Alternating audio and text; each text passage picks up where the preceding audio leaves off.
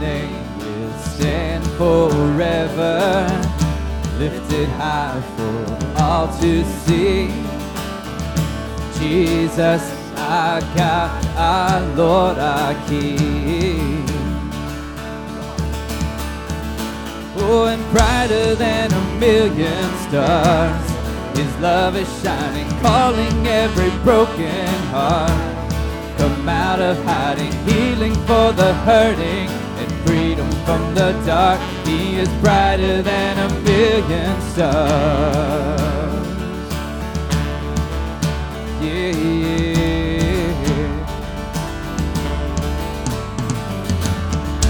This grace is so amazing. This love is so complete. This mercy sets the prisoner free.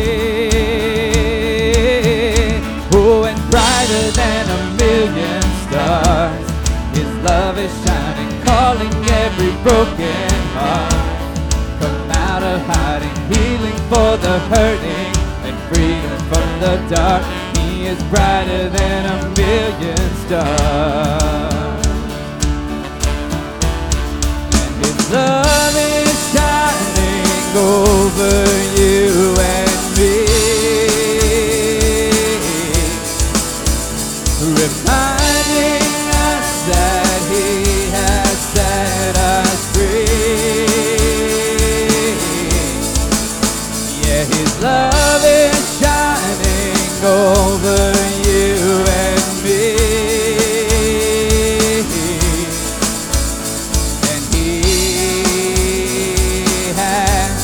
Set us free. Yeah, He has set us free. Oh, and brighter than a million stars, His love is shining, calling every broken heart. Come out of hiding, healing for the hurting, and freedom from the dark. He is brighter than a million stars. Oh, and brighter than a million stars, His love is shining, calling every broken heart. Come out of hiding, healing for the hurting, and freedom from the dark. He is brighter than a million stars. Yeah. Oh, His love is brighter. Yeah, His love is brighter, brighter, brighter than a million stars. Amen. Well, good morning, Carpenter's Way.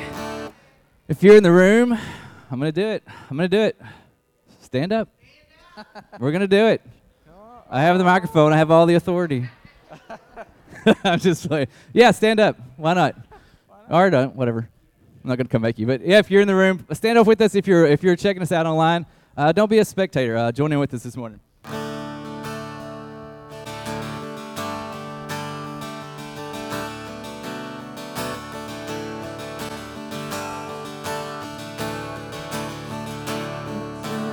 Sacrifice, keeper of this life, hallelujah, you are Savior, beginning and the end, forgiver of my sin, by your mercy you have saved us.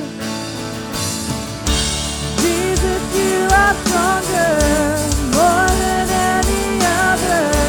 Hallelujah, what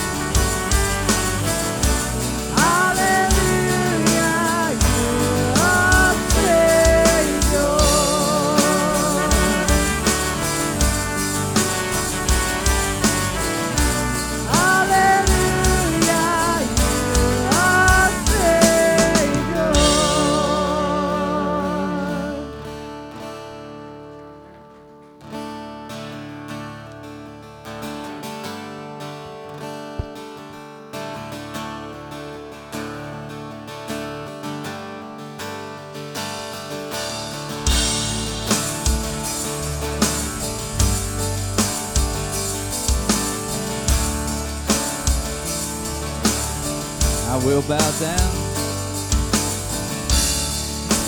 I will bow down at the foot of my King. I lay my burdens down, and all that's in me sings.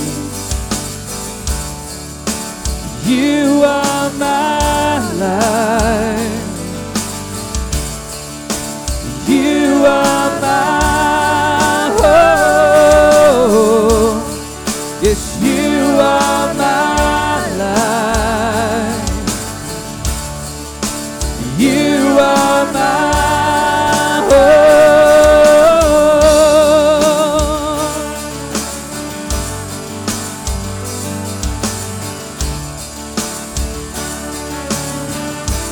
I will lift up. I will lift up a song to my King,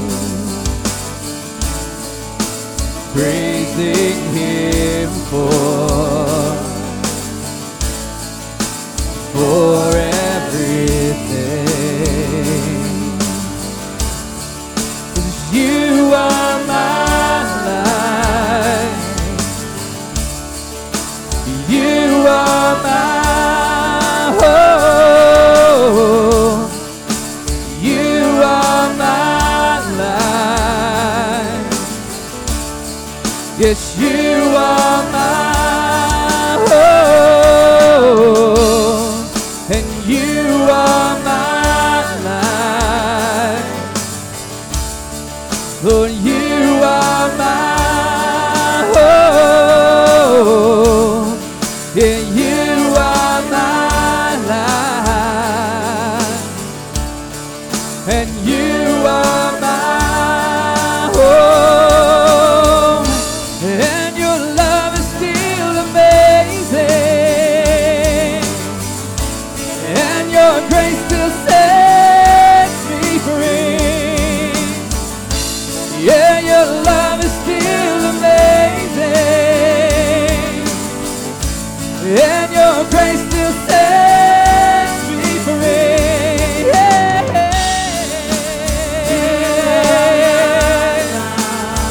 Oh, yeah.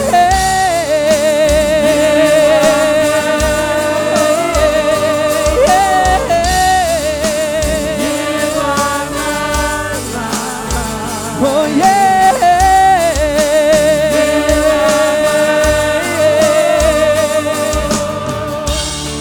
And you are my life. Oh, you are my hope. Yes, you are my life.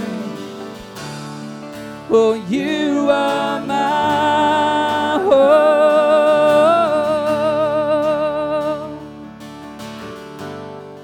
Oh, my hope.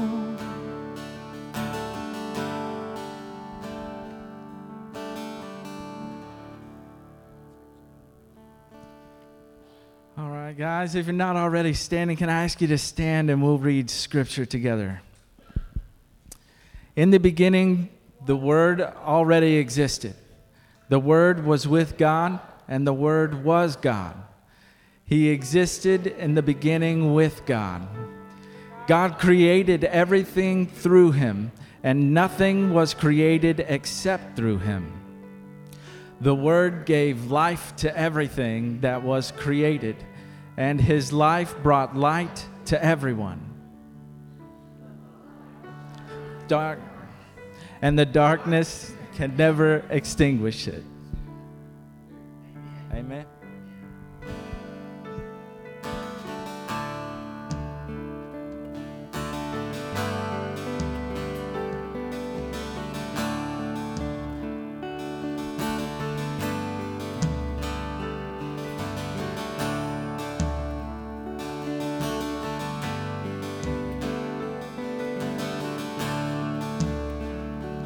Once a sinner,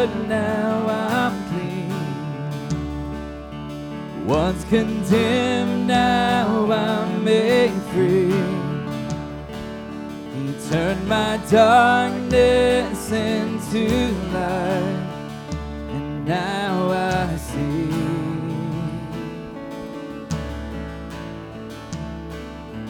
Once in ashes there's beauty, and once in pieces I'm complete. My Redeemer now resides, He lives in me.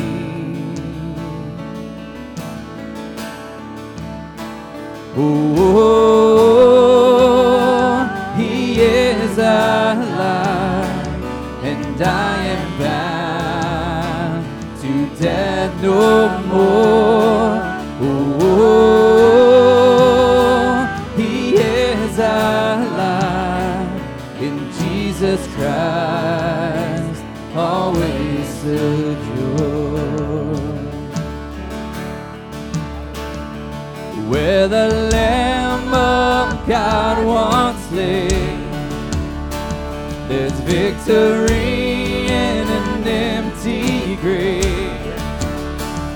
And now with resurrection power, oh, I will sing, yes, I will sing. Oh, He is alive, and I am bound to death no more. Oh,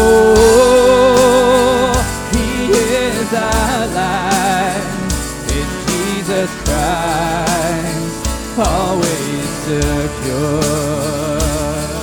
Come on, death is defeated.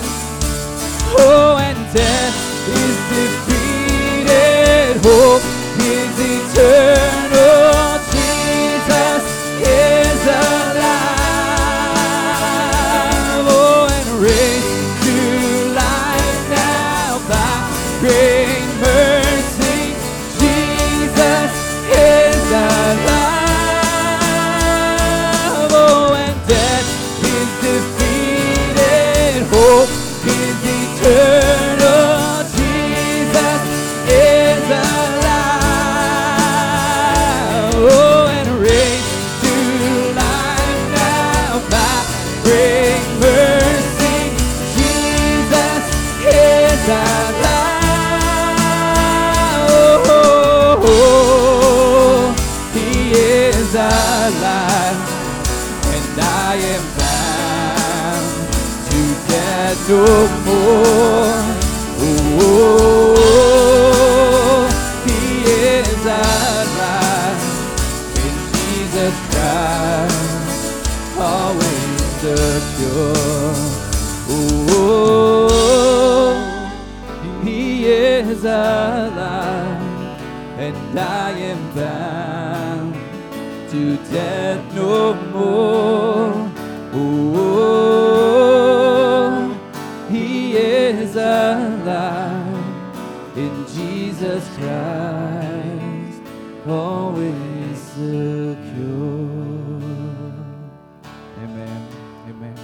Amen. And holy, holy, holy, Lord God Almighty,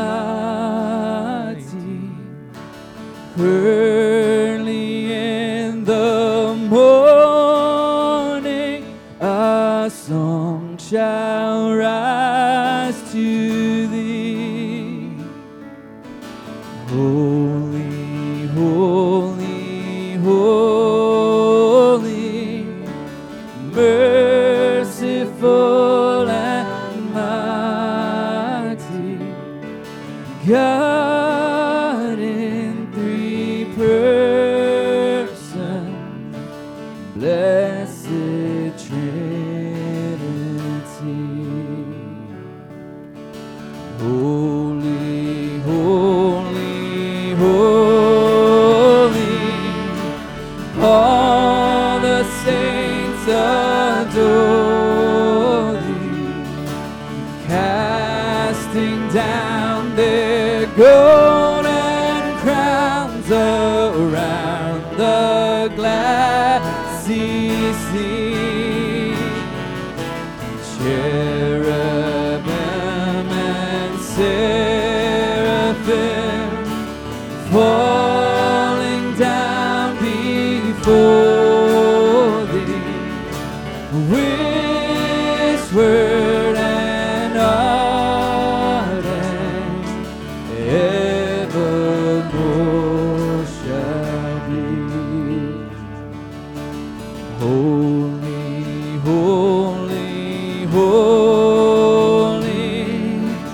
though the darkness hide thee, though the eye of sinful men thy glory may not see, only thou art holy, there is none beside thee, perfect in power, in love and purity. Holy, holy, holy, Lord God Almighty, all thy works shall praise thy name in earth and sky and sea. Holy, holy, holy, merciful and mighty, God in three persons, blessed Trinity.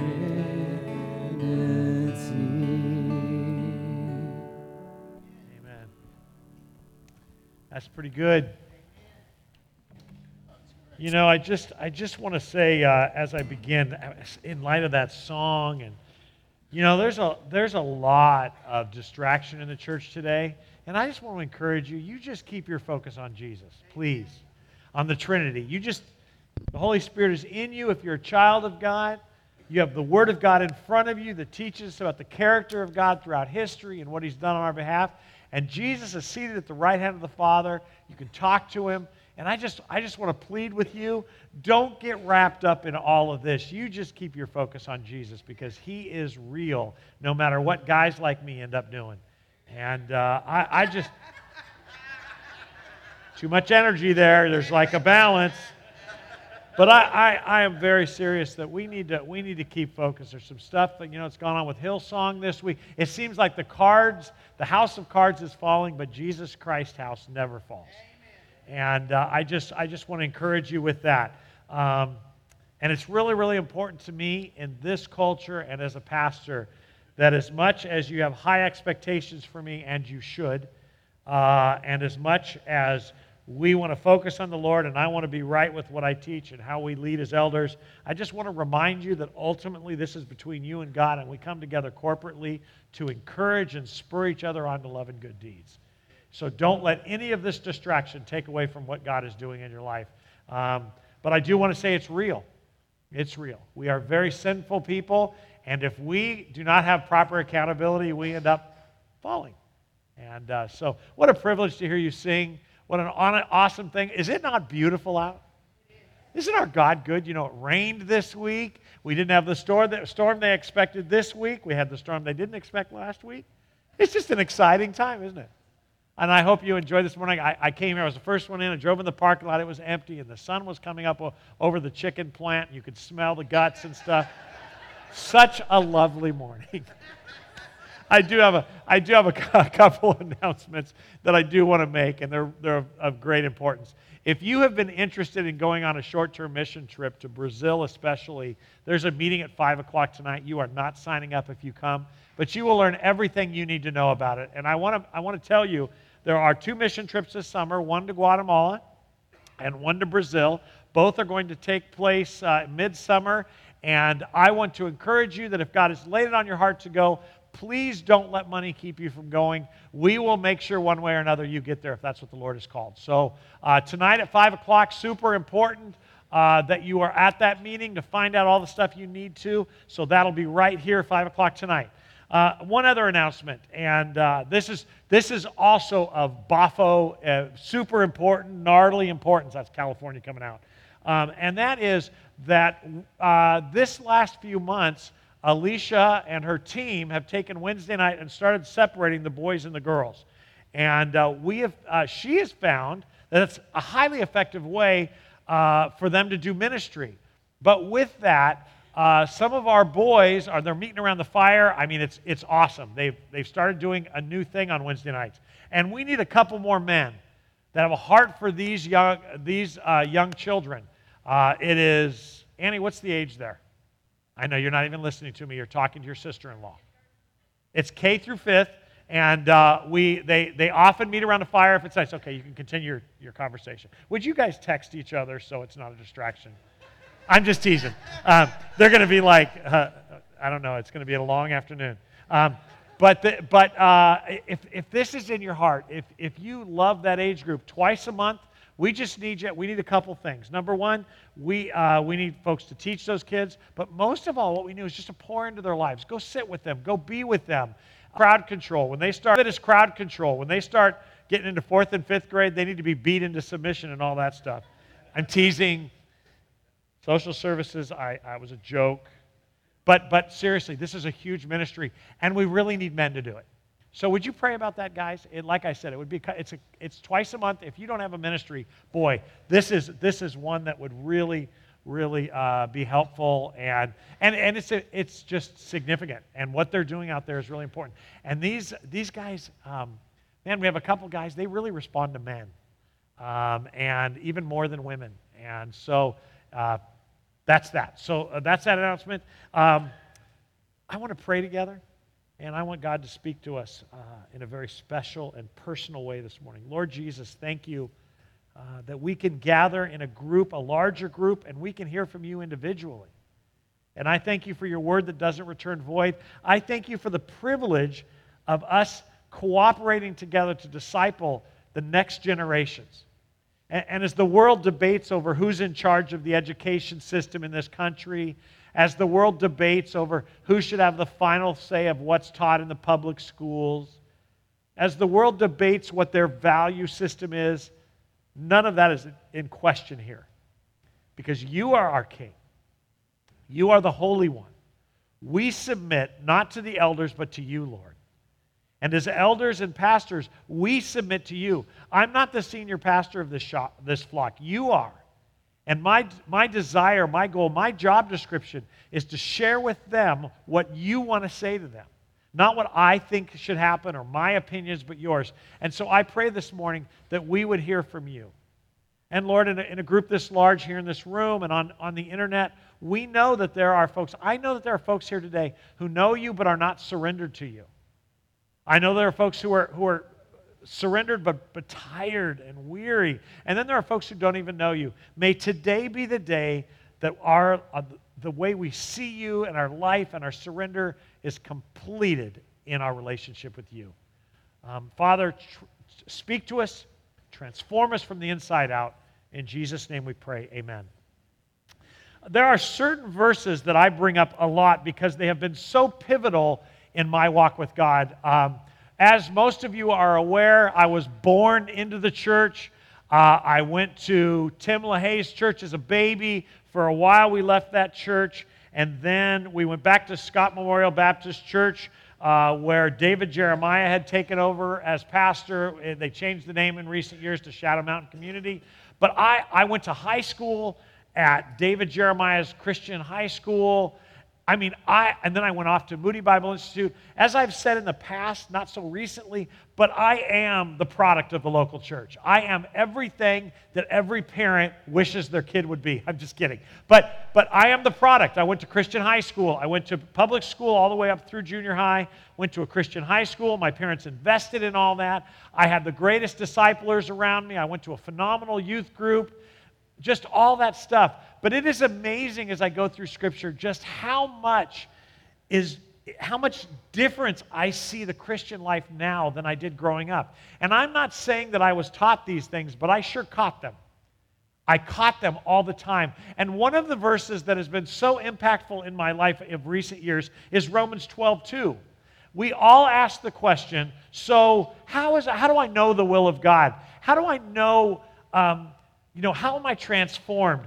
And this verse actually answers that. Don't copy the behavior and customs of this world. So take a breath. That's a statement. So whatever it is he's about to say, don't do it like the world does it. And what's he going to talk about? Transformation. So we're not supposed to be transformed the way the world does it. How does the world do it? By just psychotherapy or sheer personal will. But actually let God transform you into a new person, and it tells us how. How? By changing the way we think. So while there's a statement in a lot of the church, and I kind of understand it, fake it till you make it, this true life transformation is inside out, not outside in. That's what he's talking about. Let God transform you. Who does the transforming? God. By changing the way you think. And then you'll know God's will for you, which is good and pleasing and perfect. We keep going, what is God's will for me? Well, first you need to be transformed from the inside out. What does God want from me? Paul in this passage in Romans 12, Paul is telling us to let God transform our behavior by changing the way we think. Davy was 2 years old with leukemia when he was taken by his mother, Deborah, to the Massachusetts General Hospital in Boston to see Dr. John Truman, who specializes in treating children with cancer and various blood diseases. Dr. Truman's prognosis was devastating. This young boy would have a 50-50 chance of living. They would continue tests. They would treat him with the best they had. But countless clinic visits, blood tests, intravenous drugs, the fear and the pain could only be watched by his mother as he watched his child hurt. He understood, as he would sit in the waiting room week after week, day after day, for the treatments that were excruciating, that what the doctors and nurses and his friends would do, poking and prodding, would hurt, but they would eventually help him. One day, he went into the clinic to get a spinal tap. This is a painful procedure at any age. It was explained to him that because he was sick, Dr. Truman had to do something to make him better. If it hurts, Deborah said, remember it's because he loves you. The procedure was horrendous. It took nurses to hold David still while he yelled and sobbed and struggled. When it was almost over, the tiny boy, soaked in sweat and tears, looked up at the doctor, and this is a true story, and he said, "Thank you, Dr. Truman, for my hurt." This is emotional for me because I can hear my grandson saying something like that. Thank you for my hurt. 1 Peter 4:12-19. Dear friends, don't be surprised at the fiery trials you're going through, as if something strange were happening to you. Instead, be very glad, for these trials make you partners with Christ in his suffering, so that you will have wonderful joy of seeing his glory when it's revealed to all the world. So be happy. Remember that first verse I read, Romans 12? Let God change your behavior by changing the way you think. Little Davy understood that pain was the path with which he might become healthy. So be happy when you're insulted for being a Christian, for then the glorious Spirit of God rests upon you. If you suffer, however, it must not be for murder, stealing, making trouble, or prying into other people's affairs, but it is no shame to suffer for being a Christian. Praise God for the privilege of being called by his name. For the time has come for judgment, and it must begin with God's household. And if judgment begins with us, What a terrible fate awaits those who have never obeyed God's good news. And also, if the righteous are barely saved, what's going to happen to the godless sinners? So, if you're suffering in a manner that pleases God, what? There's a suffering that pleases God? Just keep on doing what's right and trust your lives to the God who created you, for He will never fail you. These words must have sent a chill up the spine of each of the readers of this letter. And I want to remind you, this isn't a book of a Bible, although it is, but it actually is a letter. It was a letter written by the Apostle Peter to other Roman Christians, Gentiles predominantly, who are struggling with the rise in animosity that they were feeling. They felt like things were not just bad, but about to get worse. And while we have no knowledge at this point for sure as to whether or not they were physically enduring persecution, they clearly knew that it was on the close horizon. There's a lot of similarities between today and then. And Peter, unfortunately for them, wrote a letter that was going to encourage them. He wrote this letter to encourage them, but the problem is, at every turn, he's actually validating their fears. Their fears when they seem to ask Peter what's going on, and we don't have that letter or that communication, but they seem to be saying, we feel like exiles. Jerusalem has rejected our salvation because we're not Jews and we haven't been circumcised, and our families and our jobs, and Rome is saying we're too we're too narrow-minded. We're too narrow-minded. They're rejecting us, and now we're beginning to be persecuted, and our Caesar, our king, doesn't like us. What's going on? And Peter writes it to say, I got bad news. You're right. You are exiles. We feel like exiles. I got good news and bad news. Well, what's the bad news? You're right. What's the good news? Your citizenship is in heaven. That's a summary of everything we studied. I know we're biting it off small pieces, but we really need transformed thinking. That's why I love doing these verses. God has to change the way we perceive the world. God has to change the way we see our country. God has to change the way we see our own lives and our homes. He's got to change that in order for us to live lives which honor Him. And that's what's happening through this. They were now following Christ as their Lord and King. And as a result, they were being alienated from the very value system of the world, what they were comfortable with. And the people around them didn't like it. And what does Peter say to that? 1 Peter 4:12a, don't be surprised at the fiery trials you're going through. What an unfortunate use of terms. Again, I want to be clear. We don't know exactly when in Nero's reign this happens. During the second letter, 2 Peter, and we'll get into that when we're done with 1 Peter, but during the second letter, it is clear that persecution has begun. You will see that he alludes to Colosseum, where Christians are fed to ferocious animals. All that takes place. But in the first letter, we don't know how far along it's come. Maybe they're experiencing persecution, maybe not. But if he chooses, and by the way, the Greek word for this is pyro. You know that word. It's the word pyromaniac comes from. It just means obsessed with fire. It is unfortunate if it hasn't happened yet, and let me give you some history. You remember that Nero turns the country against Christians by burning Rome down and blaming Christians. It's not long after that open persecution takes place. And one of the things that was most popular for Nero to do is to have parties in his garden, and he would take live followers of Jesus, dip them in hot oil, light them on fire, and they would run around the garden, and it was like a lightscape at night. This is an unfortunate use of terms if that hasn't happened yet, because it's literally about to happen. Don't be surprised at the fiery trials you're going through.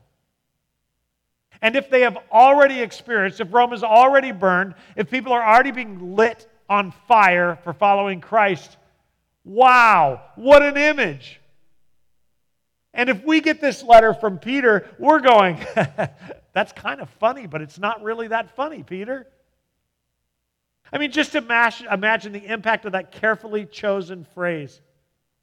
Peter's encouragement to them wasn't, don't worry, God's going to come take care of you right now, or this is going to stop, or Nero's going to fall, or I condemn him in the name of Jesus. His response is, his encouragement is, don't be shocked. Don't be shocked at this kind of brutality. He's actually saying that what was once rare, what was once a rare incident of persecution is now going to spread throughout the whole Christian church, and they shouldn't be surprised or shocked by it. And the truth is, as we study this together, it's really hard for us to fathom here in the United States. It's hard for us to wrap our minds around, which is why, sidebar, you need to get out of the States. This is one of the reasons why the elders many years ago and the mission investment team and look, there is a pushback just about every year I get once or twice on our mission trips. Wouldn't it be more efficient to just send money to people living there and then they can take care of it? And the answer is yes, but our goal isn't efficiency. What is Uncle Sam? What is Uncle Sam? What is Uncle Sam? What is Uncle Sam? What is Uncle Sam? What is Uncle Sam? What is Uncle Sam? What is Uncle Sam? What is Uncle Sam? What is Uncle Sam? What is Uncle Sam? What is Uncle Sam? What is Uncle Sam? What is Uncle Sam? What is Uncle Sam? What is Uncle Sam? What is Uncle Sam? What is Uncle Sam? What does Uncle Sam have to do with the Word of God? You understand, this is precious time. Of all the hours we have every week, we should be studying God, thinking about God, reflecting on how we interact with God. We shouldn't be celebrating America. Well, why not? Are you not a patriot? Not as much as I'm a citizen of heaven. I'm supposed to seek first the kingdom and then second the United States. But the truth is, when you go to another country, and you sit down with another believer in another context, you realize that that only one thing you have in common is bigger than anything else you don't have in common. It's huge. It changes it. It changes you. All of a sudden, and I'll give you an example. I have been to India on a couple of occasions, I think 3. And on each of those occasions, I spent time not with the government, but with people. Poor pastors all over the place. In these little places, I got to dedicate, for some reason, and this is part of their mojo, they like to have American pastors come and dedicate their churches. And so they make a big plaque. And when I would go there on this tiny building, this concrete structure that's tiny, and you would go in, and on the wall, they would pull a cloth off, this beautiful cloth, and there's my name on it. Dedicated to the Lord in whatever year by Pastor Mark Wilkie and the Carpenter's Way Baptist Church of Lufkin, Texas. And it's like, we didn't pay for that. I just showed up to be here on a mission trip this week. To them, that's important. But the thing is, those people, right now, okay, let me bring it into context. I'm watching what's going on in Russia and the war, and I'm kind of watching India not jump in, and my flesh is all in. It's like, what are you doing? You can't just destroy a nation, blah, blah, blah. We're more sophisticated than that, blah, blah, blah, blah, blah. Mark's feelings. And I watch India on the sidelines, and I hear that because they buy coal from Russia, and I'm watching that. And all of a sudden I'm like, well, they can fall with Russia. And all of a sudden I go, yeah, but I got people there. And how about Russia as we're praying for Ukraine? We support missionaries in Russia. Do we want to nuke those people? Now, my flesh sometimes, when I'm watching a Clint Eastwood movie, might want to. I'm tired of living in fear of the Soviet Union. I grew up with it. I'm tired of living in fear of Russia. Let's just hit that button and get it over with. Or China. Zach's got a friend who is actually a youth pastor in China. See, that's what happens. You already know. Do I really want that country nuked? What happens to my brothers and sisters? You see, all of a sudden the value of the kingdom goes up and the value of the world goes down. And I'm not saying that I'm still not politically passionate and I'm still not conservative, and for those of you who are not, I say that so you can filter my political words. But you understand that politics is down here, America's down here, and God is up here. That's why we send you. That's why we invest in you. Not just because we think you can impact them, but because we know that God will impact you. It's very hard to come back and not be changed, right? Those of you who've been? And I actually think most of you have been. But if you need to go back, this is why you need to go, because it changes your politics. It doesn't make you liberal, it makes you thoughtful. And before you pull the trigger and kill somebody, you better know what you're killing. Agreed? Even if I've got a concealed carry license. Pastors aren't supposed to. You're my congregation. I am protecting myself. I'm just kidding. The truth is, all of a sudden you start going, would I really send somebody into eternity? And those are questions that need to be asked, right? I mean, we don't flippantly kill people, right? And that's kind of what's going on. That's why we go, because all of a sudden you realize that beyond the walls of nation, beyond the lines, there is the family of God. And we're all struggling. We're all trying to balance out life and the plan of God. Patriotism, whether it's Russian patriotism, Ukrainian patriotism, American patriotism, Indian patriotism, and God. I think Americans think, I asked this dumb question. This is a little embarrassing, but we've gone way beyond embarrassing with me. But I remember sitting, and I think it was Cecil. Did I go? I went on a trip with you, right? You were leading it. And I think it was he and I, we were walking around meeting people in this little village, and we were just talking, and we were like, it was the night I preached, Live or Die. Remember and we were talking to this family, and I wanted to ask, and I knew I shouldn't, but I just asked. I said, what do you think of the United States? And their answer was, I think nothing of the United States. How dare they not think anything about the United States? Have they not seen our beautiful flag? But the fact was, they were fishing every day to feed themselves, and we were offering them freedom in Christ, something that the Catholic Church doesn't offer them, through a relationship with Him. And you know what? Freedom is what we were there to talk about, not politics. And I wasn't there to talk about politics. I was curious. I was curious of what they knew. They lived in a little village. And their answer was, I don't care. Wow. How fascinating was that? You see, the truth is that we are not ambassadors of the United States here unless that's your occupation. And when you go to other countries, I think you should represent us well. I'm not saying that's unimportant. I'm just saying that's not your job. We are actually ambassadors to the kingdom of God. And you all know that. We are actually the hot spot of God's presence in the world. We've seen the video I showed you where that's one of the roles Jesus Christ preached. And as we come into the Passion season, you're going to read a lot of verses. You're going to see some things that happened days before Jesus' arrest. And one of the things he said is, this temple is going to be destroyed, and I'm going to raise it 3 days later. And you know he's talking about himself. One of the things Jesus Christ came to be is the temple. And where did he go to be the temple? He didn't go to the religious places. He went out where the sinners were. Remember that the religious leaders hated Jesus because he spent time with sinners, prostitutes and thieves and tax collectors. And they even asked his disciples who wouldn't go in the room. If you remember that one conversation that they have with Jesus' disciples, why does your rabbi go and spend time with sinners? And the disciples are all, ask him yourself. And Jesus, who hears them talking outside, actually says, because I didn't come to save those who think they're clean. I came to save those who know they're dirty. You see, when Jesus ascended into heaven, if you read the prayer of John 17, you realize that he left us to carry on his ministry. That's why you're still here. You're not here just buying time until you're raptured or until the next life. That's not what we're doing, although it feels like that. We are here, planted in East Texas, to be missionaries to East Texas religious people. And how is that? By not being religious, but by being transformed. And what happens... Well, let's get back to our text. As part of that, as temporary residents and strangers, actually, we have a friend, Julie has a friend that was in our wedding. Was Susie in our wedding? She was in our wedding, and her husband is a State Department employee. Can I say this? In Russia, yeah, because he's been writing articles. In Moscow, and they're waiting to be taken out. And we know these people, and they are naturally hated as American citizens in a foreign country. And you know why? For the same reason that if there was a Russian embassy here, that you would be suspect of them, even if they came to church here, you'd be going, I think over time you might build a relationship, but there's just natural.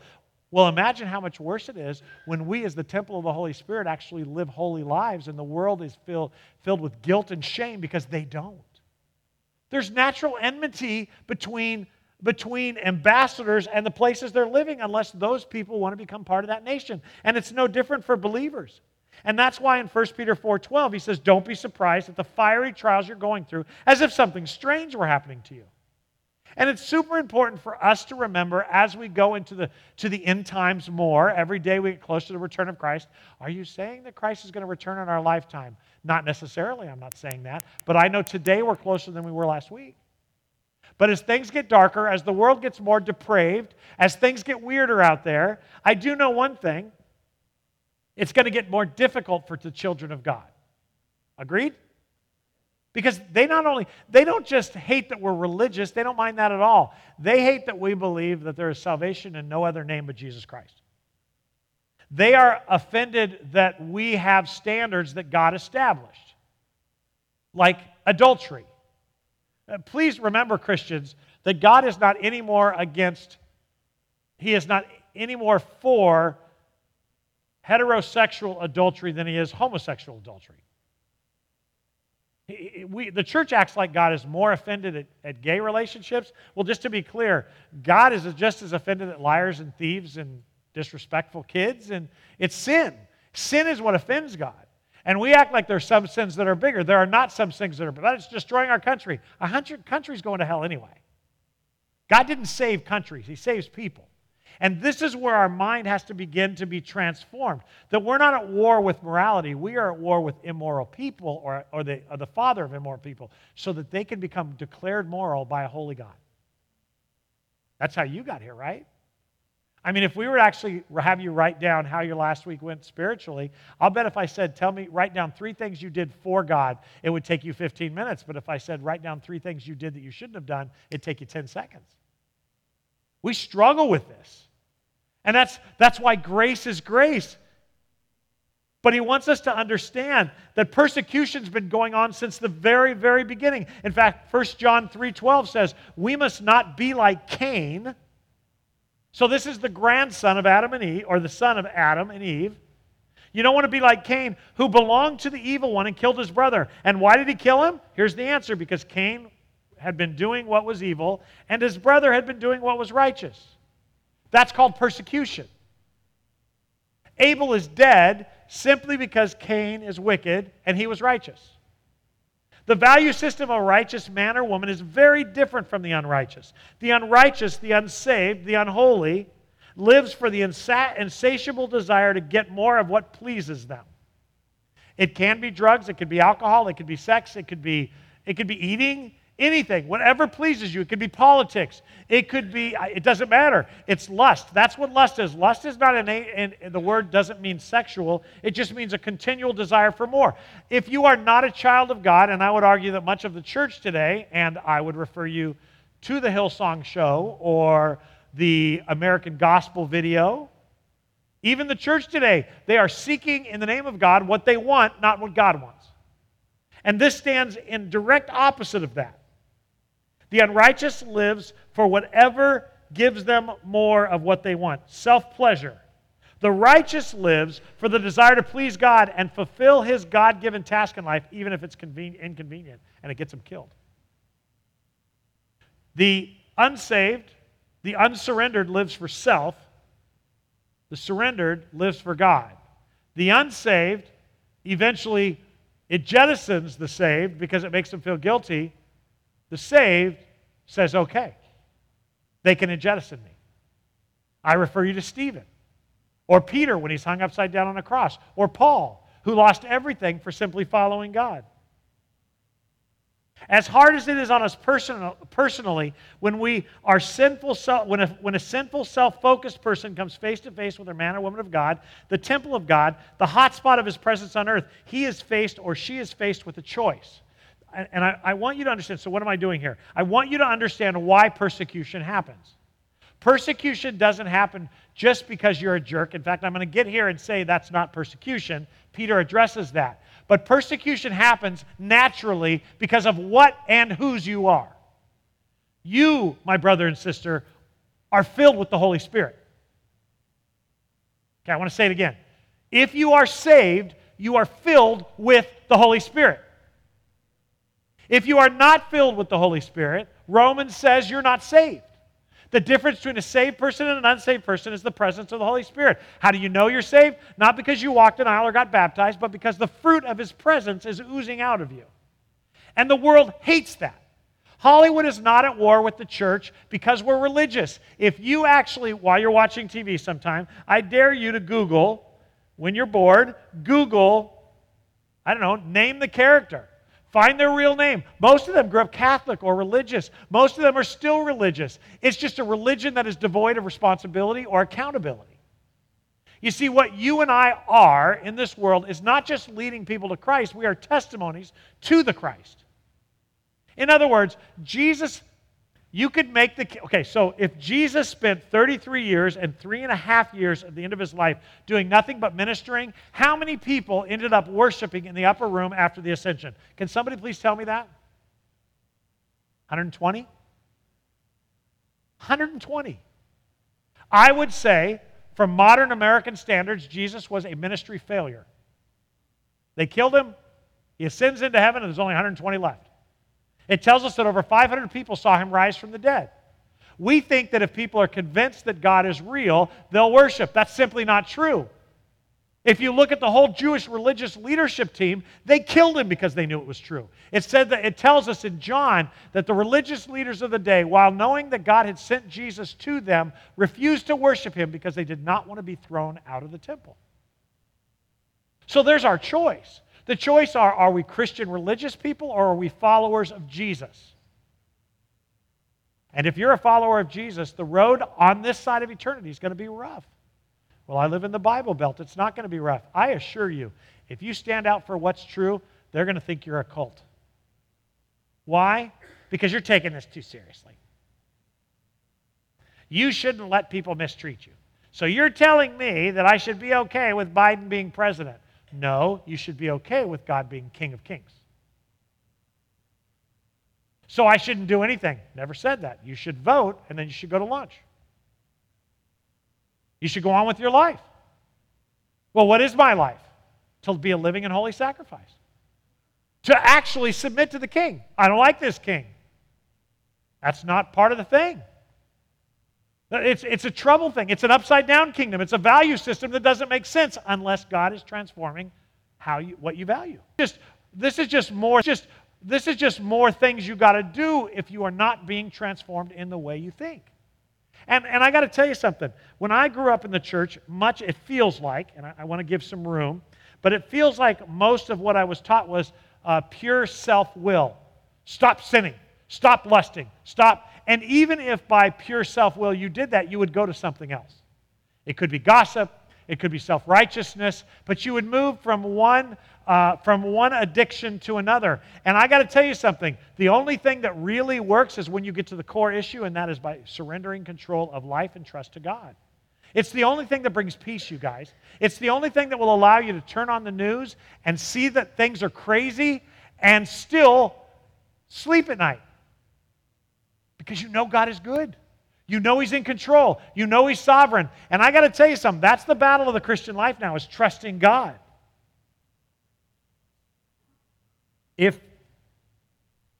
Two quick passages. 2 Corinthians 2, 15 and 16, so you know I'm not making this up. It's very clear. I could have ended the message 10 minutes ago. Our lives are a Christ-like fragrance rising up to God, but this fragrance is perceived differently by those who are being saved and by those who are perishing. To those who are perishing, we are the dreadful smell of death and doom. We remind them of what's coming. They're going to hate you naturally because of it. But to those who are being saved, we are a life-giving perfume. That's why we gather. Because together, we smell really good. Most of you. If you want to know how serious this was, look what Jesus told His disciples in Matthew 10 before. As He's getting close to die, resurrect, and ascend, He says this. How about this for a pep talk? Hey, boys, look. When He says look in the New Living Translation, it's verily, verily in the King James Version, which is code for lean in. What I'm about to say is super important. I am sending you out as sheep among wolves. Let's close in prayer. That's not an encouraging note. There is myriads of church leaders today telling you that God wants you to have an easy, good life. I don't have any idea how they teach this. If the disciples weren't supposed to have a wealthy, easy, and good life, what makes you think you deserve that? I mean, this is the message of Jesus. Look, I'm sending you out as sheep among wolves, so you need to be as shrewd as snakes and harmless as doves. So be smart. But beware, for you will be handed over to the courts and flogged with whips in the synagogues. You will stand trial before governors and kings because you are my followers. But here's the cool thing. This will be your opportunity to tell the rulers and other unbelievers about me. When you are arrested, don't worry about how to respond or what to say. God's going to give you right words at the time. How cool is our God? He's even got a plan for our arrest. For it is not you who will be speaking. It will be the Spirit of your Father speaking through you. Well, how will He do that? Well, He lives in you. He's going to give you the words you need. A brother will betray his brother to death. A father will betray his own child. Children will rebel against their parents and cause them to be killed. And all nations will hate you because you are my followers. Break. I mean, I realize this. It's like, I think I want to go to, I don't know, let's go to Houston. Let's go to one of the big churches where they tell me how good it is. I'm telling you how good it is. In the next life, it's going to rock. But until then, buckle your seatbelts. I'm so sorry that we were lied to. I'm as frustrated as you. The truth is, God is our only hope. Not our government. Not our family. It's God. There is a war taking place between God and Satan that is fierce, and we in America try to avoid it. We often don't take it with the seriousness it deserves, and you were adopted into that war. You don't have to earn the right. You don't have to prove yourself. I hear all the time, well, you're a pastor. Satan's going to attack you. I want to be clear. You are the temple. Satan's going to attack you. This isn't a different temple. I just get to talk in front, okay? And if I fall, somebody else will rise. Ask Adam. Sit down, Adam. Sit. He just stood up and raised his hand. I just want to say something about Adam. He just read my notes. Don't give him that much credit, okay? It was the notes that were that good, all right? The boy can sing. He can play drums. He's like, hey. Oh. I used to be like that.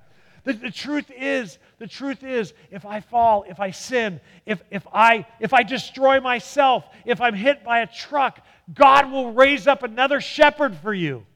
Because we're not the shepherds, we're the under-shepherds. He's the shepherd. He hires people to speak on His behalf, to protect you on His behalf. You are the temple of the Holy Spirit. You are the temple. You have the Holy Spirit living within you. If you think God only attacks people who talk a lot, I got news for you. You don't understand how this battle rages. He does His best work, not at the leadership of Hillsong or the leadership of Bethel. He does His best work in the pews. You see, people think that I'm paid to be righteous. There's only one reason that you would walk with God, and that's because you believe this. On the other hand, every time you choose to sleep with somebody that's not your wife or badmouth somebody or tell somebody off, it just confirms what everybody believes, that Christianity is a Sunday thing. I'm not dogging you. I believe that you are the most faithful group of men and women I've ever had the privilege to do life with. But I want you to know why we do this. And that just because we do it well, there is an unspoken thing, and I think it's even at Carpenter's Way to a degree. It's like, hey, come in, we're cool, you'll enjoy us, you'll have a good time, you'll really like our church. I got news for you. I talk to a lot of visitors. They don't like what we say. You know, there's a group of people, this is a side note, there's a group of people who think we're a cult because we don't have any windows in our worship center. When they ask me, are you a cult? I always go, as far as you know. Do you have any money? Come to Carpenter's Way. Actually, what I tell people is it's 6-month tithe free with transference of membership. It is funny. Everybody's suspect. You know, we just need to walk with Jesus. Because the most important testimony isn't the one that's done on Sunday mornings from this pulpit or iPad. But it's the one you do on Monday at 3 o'clock in the afternoon. It's just walking in this community because you, my brothers and sisters, are the temple of the Holy Spirit. But I do have bad news for you.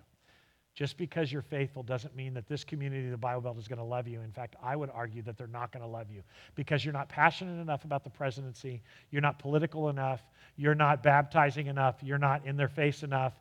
You love gays. They're not going to understand why you do that. You love adulterers. You minister to people. They're not going to understand that because they don't. This is why it's called the upside-down kingdom. This is why Jesus taught the Beatitudes. Blessed are those who. This is why he said, pray for those who persecute you. Love those who persecute you. Pray for those who hurt you. It's upside down. It's unnatural. It's only natural as our nature becomes conformed into the image of Christ. Dear friends, 1 Peter 4:12, don't be surprised at the fiery trials you're going through as if something strange were happening to you. To which I want to say, you're crazy, Peter. To which he responds, I used to think that too. In fact, I denied Christ 3 times on the night he was beaten because I didn't believe you could have joy. But I'm telling you now, Jesus is everything. So which Peter are you, my friends? I know most of you are saved. Which Peter are you? Are you Peter on the night of Jesus' death? Or are you Peter a few years later who's writing this letter? It's not like he's living on a holy hill, easy. It is within a couple years of writing this that he will be hung upside down on a cross. Instead, be very glad, for these trials make you partners with Christ in suffering. When it says make you partners, the Greek means it develops you into a partner. You are becoming a partner with Christ. Well, what does that even mean? It means that just as Christ suffered as the temple of God in this life, so too will you as the temple of God in this world. You're partners. The word for partner here is koinonia. Many of us who grew up in before, do you guys realize that the year 2000 was 22 years ago? We're old, guys. I thought Y2K was a month and a half ago. I mean, it is nuts. We are old. Isn't it weird? It's like, because I still think when it's like, oh, she was born in 1996, Annie was born. Zach was born in 96, she was in, it doesn't really matter. I still think my grandson's my nephew. I call him by Zach's name. It's beginning stage of dementia. You'll find that funny later. But you know, when I hear that, I'm like, oh, they're not, you know, that wasn't that long ago. And then all of a sudden I realize it was 25. I have a 26-year-old son. 26. I'm too young for, I mean, I know you're looking at me going, he's too young to have a 26-year-old son. It shocks me. Of course, last week I went into a store and they said, you're over 50, so you get a discount. I don't want that discount. And then what makes you think I'm over? And I did. I go, what makes you think I'm over 50? And she's like, oh, I said, shut up. Oh, gosh, yeah, I embrace it. You're right. The thing is, you guys, that life is fleeting. It's coming, and we get the privilege of, with what's left, to actually partner with Christ in his work and even in his suffering. I don't want to partner in his suffering.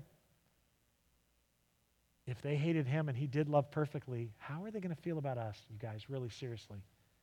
Because we're still going to get mad at times when they spill tea on us at Chili's. And then you go, I shouldn't have reacted that way. And the waitress comes back, or the waiter, and you say, I'm sorry, I shouldn't have reacted that way. I'm having a lousy day. Maybe yours is worse. Thank you for the tea in my lap. I wanted Coke anyway. I mean, this is the upside-down kingdom we're living in. It's still Davy going, thank you for hurting me. It's looking up into heaven and saying, okay, I'm going to count on you avenging this. And God says, okay. It's an amazing thing to have a relationship with the living God.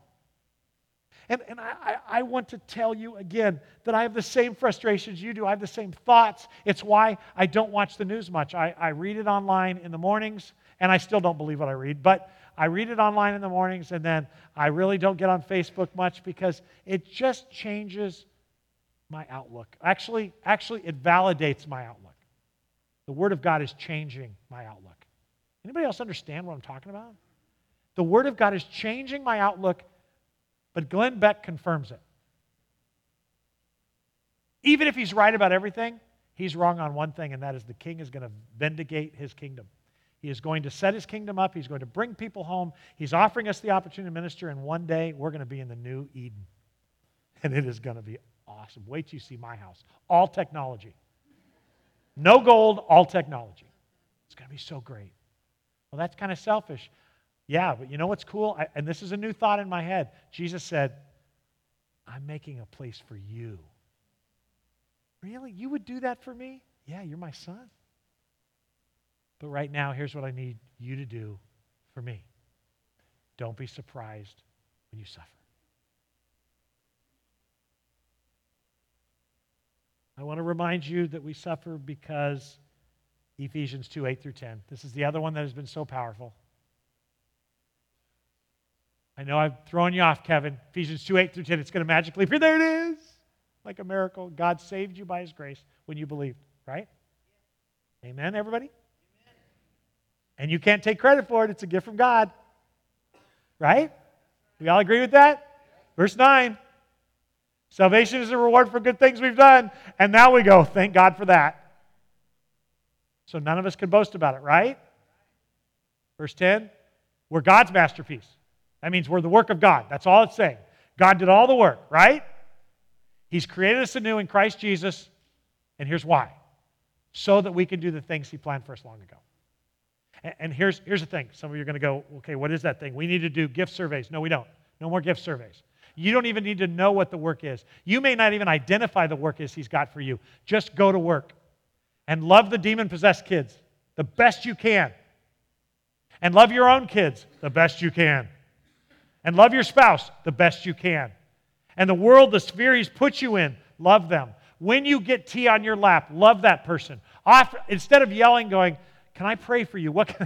After the ice is gone. It's just looking out to minister. It's looking at life different. Remembering that everything you do reflects on your daddy. Because we are the temple of the Holy Spirit.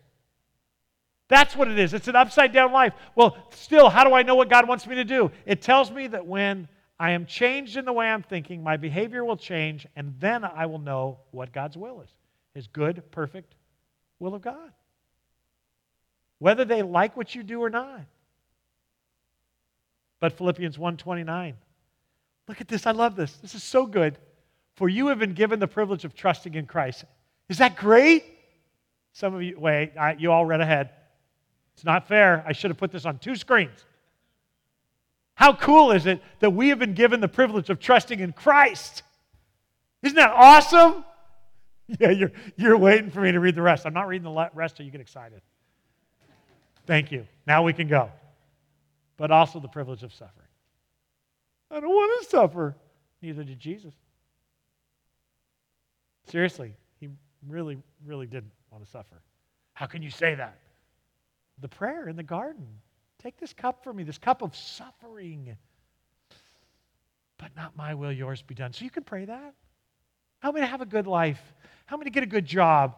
You know, I'd like that boat, Lord. You know, help me to use the boat to glorify you and give it to my pastor once a month. It'll make me feel better about myself, you know? But not my will, Father, yours be done. If you don't get the boat, not His will. If you get the boat, you better use it for Him. I'm not talking about living in poverty and tents. I'm talking about living upside down in your thinking. I was telling somebody this week that there's nothing wrong with being rich. You just have to understand He owns everything. That doesn't mean you can't have a nice house if that's how the Lord blessed you, but use it for the kingdom. Do you know, I think it's much easier for us to go to North Lufkin and work with poor folks and hand out shoes and hot dogs than it is for the rich. And I got news for you. The rich need Jesus as much as the poor. So if you happen to be in that community, that is your mission field.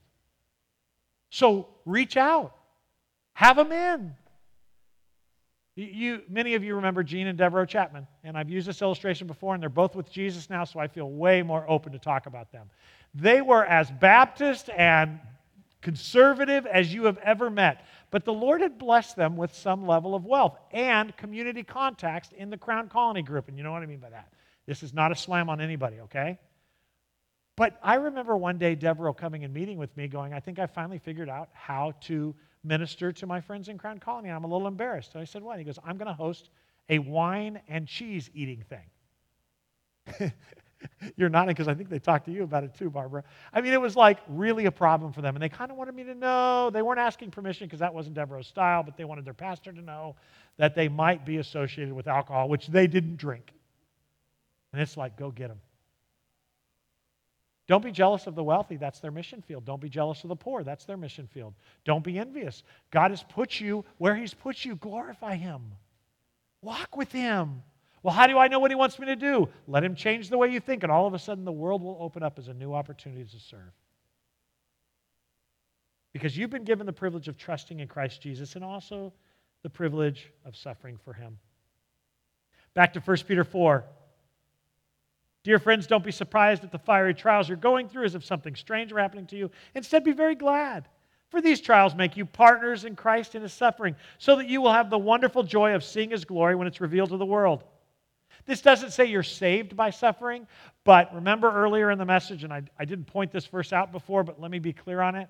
The fact that you are suffering validates that you are part of the suffering crowd.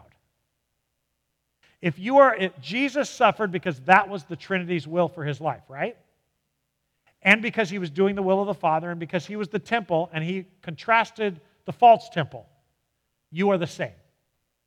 You are part of the temple crowd now, God's temple. And religious people, above all else, will hate you for it, unless they will join us. But that's just how this plays out.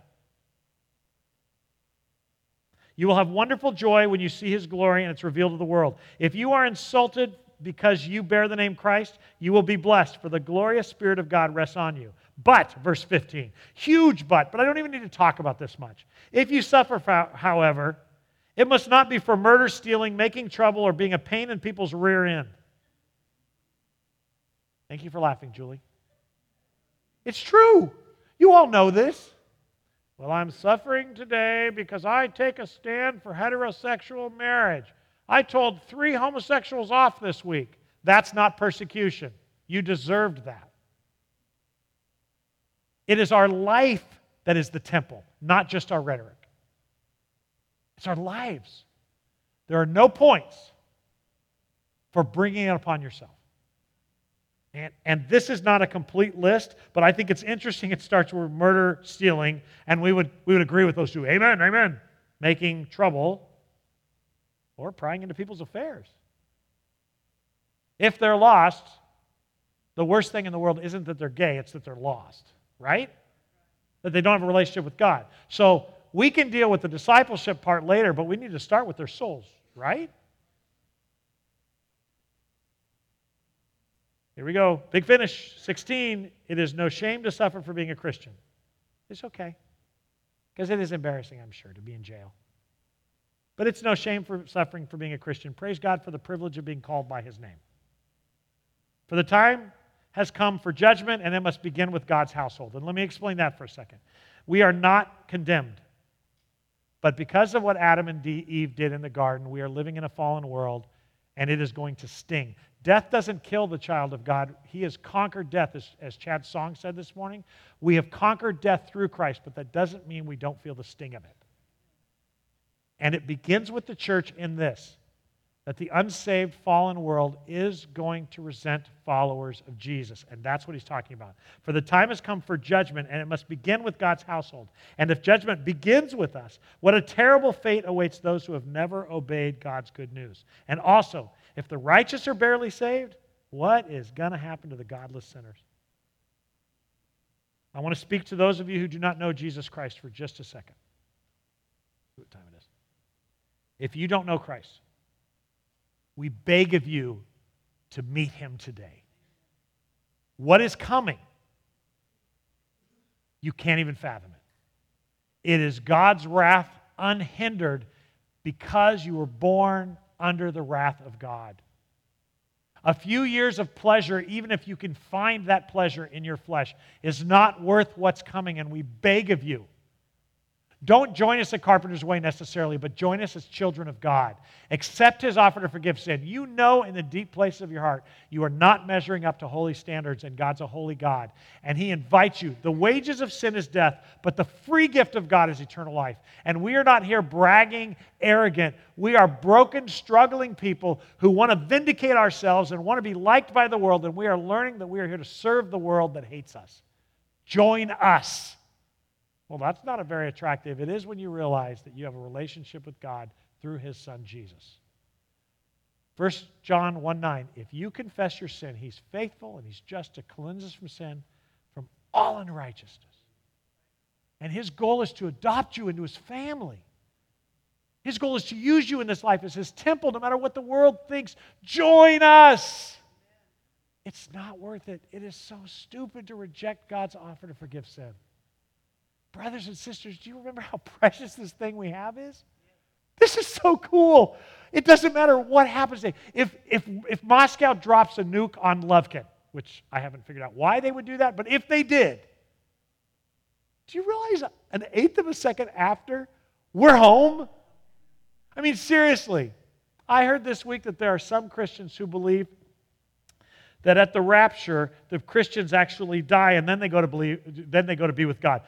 For those of you who know what I'm talking about, just the rest of you just bear with me for a second. You know, I don't like heights. So I've always been a little bummed on the rapture. I mean, I don't want to float up. Makes me nervous. How high? What if there's no oxygen, before I meet Jesus? So I've always been kind of nervous about that. But the other thing is death. I don't want to die. I'd rather just kind of, no, I don't want to float up. So now I'm finding out from some Christians I got both at one whammo. It's very discouraging for me. I just want to be with God. Wow. That's new for me? That's new for me.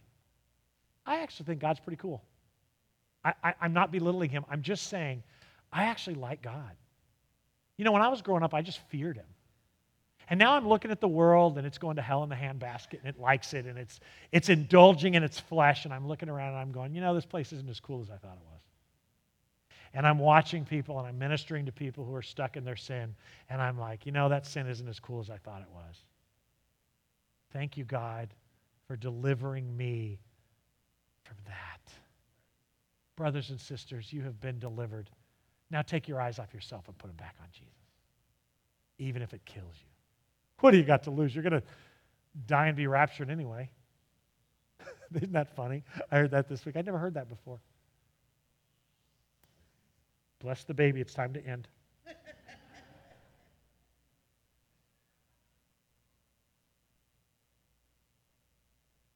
Put Romans 12:2 up there. It's a good time to finish. So what do I want out of this? The big idea. Pastor Mark, that's a lot of stuff you've said before. I want us to understand that God needs to transform us into new people by changing the way we think, not by pastors yelling at you.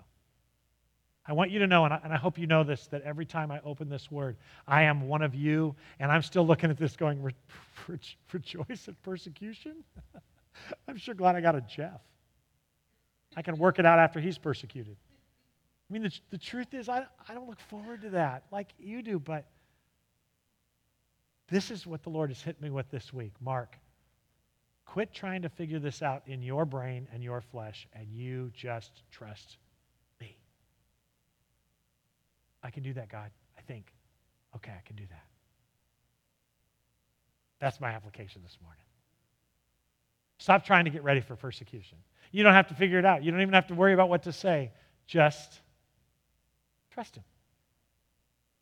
Big finish, 1 Peter 4:19. Last verse. So if you are suffering in a manner that pleases God, keep on doing just what's right. What am I supposed to do? They're persecuting me. Just keep doing what's right. And trust your lives to the God who created you. I love that end. For he will never fail you. He will never fail you. He's never, ever. Big finish, folks. He's not going to fail you. But I'm going through this. He's not going to fail you. But it feels like he's not going to fail you. Our government, not going to fail you. How do you know? He just promised me. He's not going to fail you. He's not going to fail you. Even if you don't see it on this side of eternity, 10 seconds after you get there, you're going to see it. He's not going to fail us.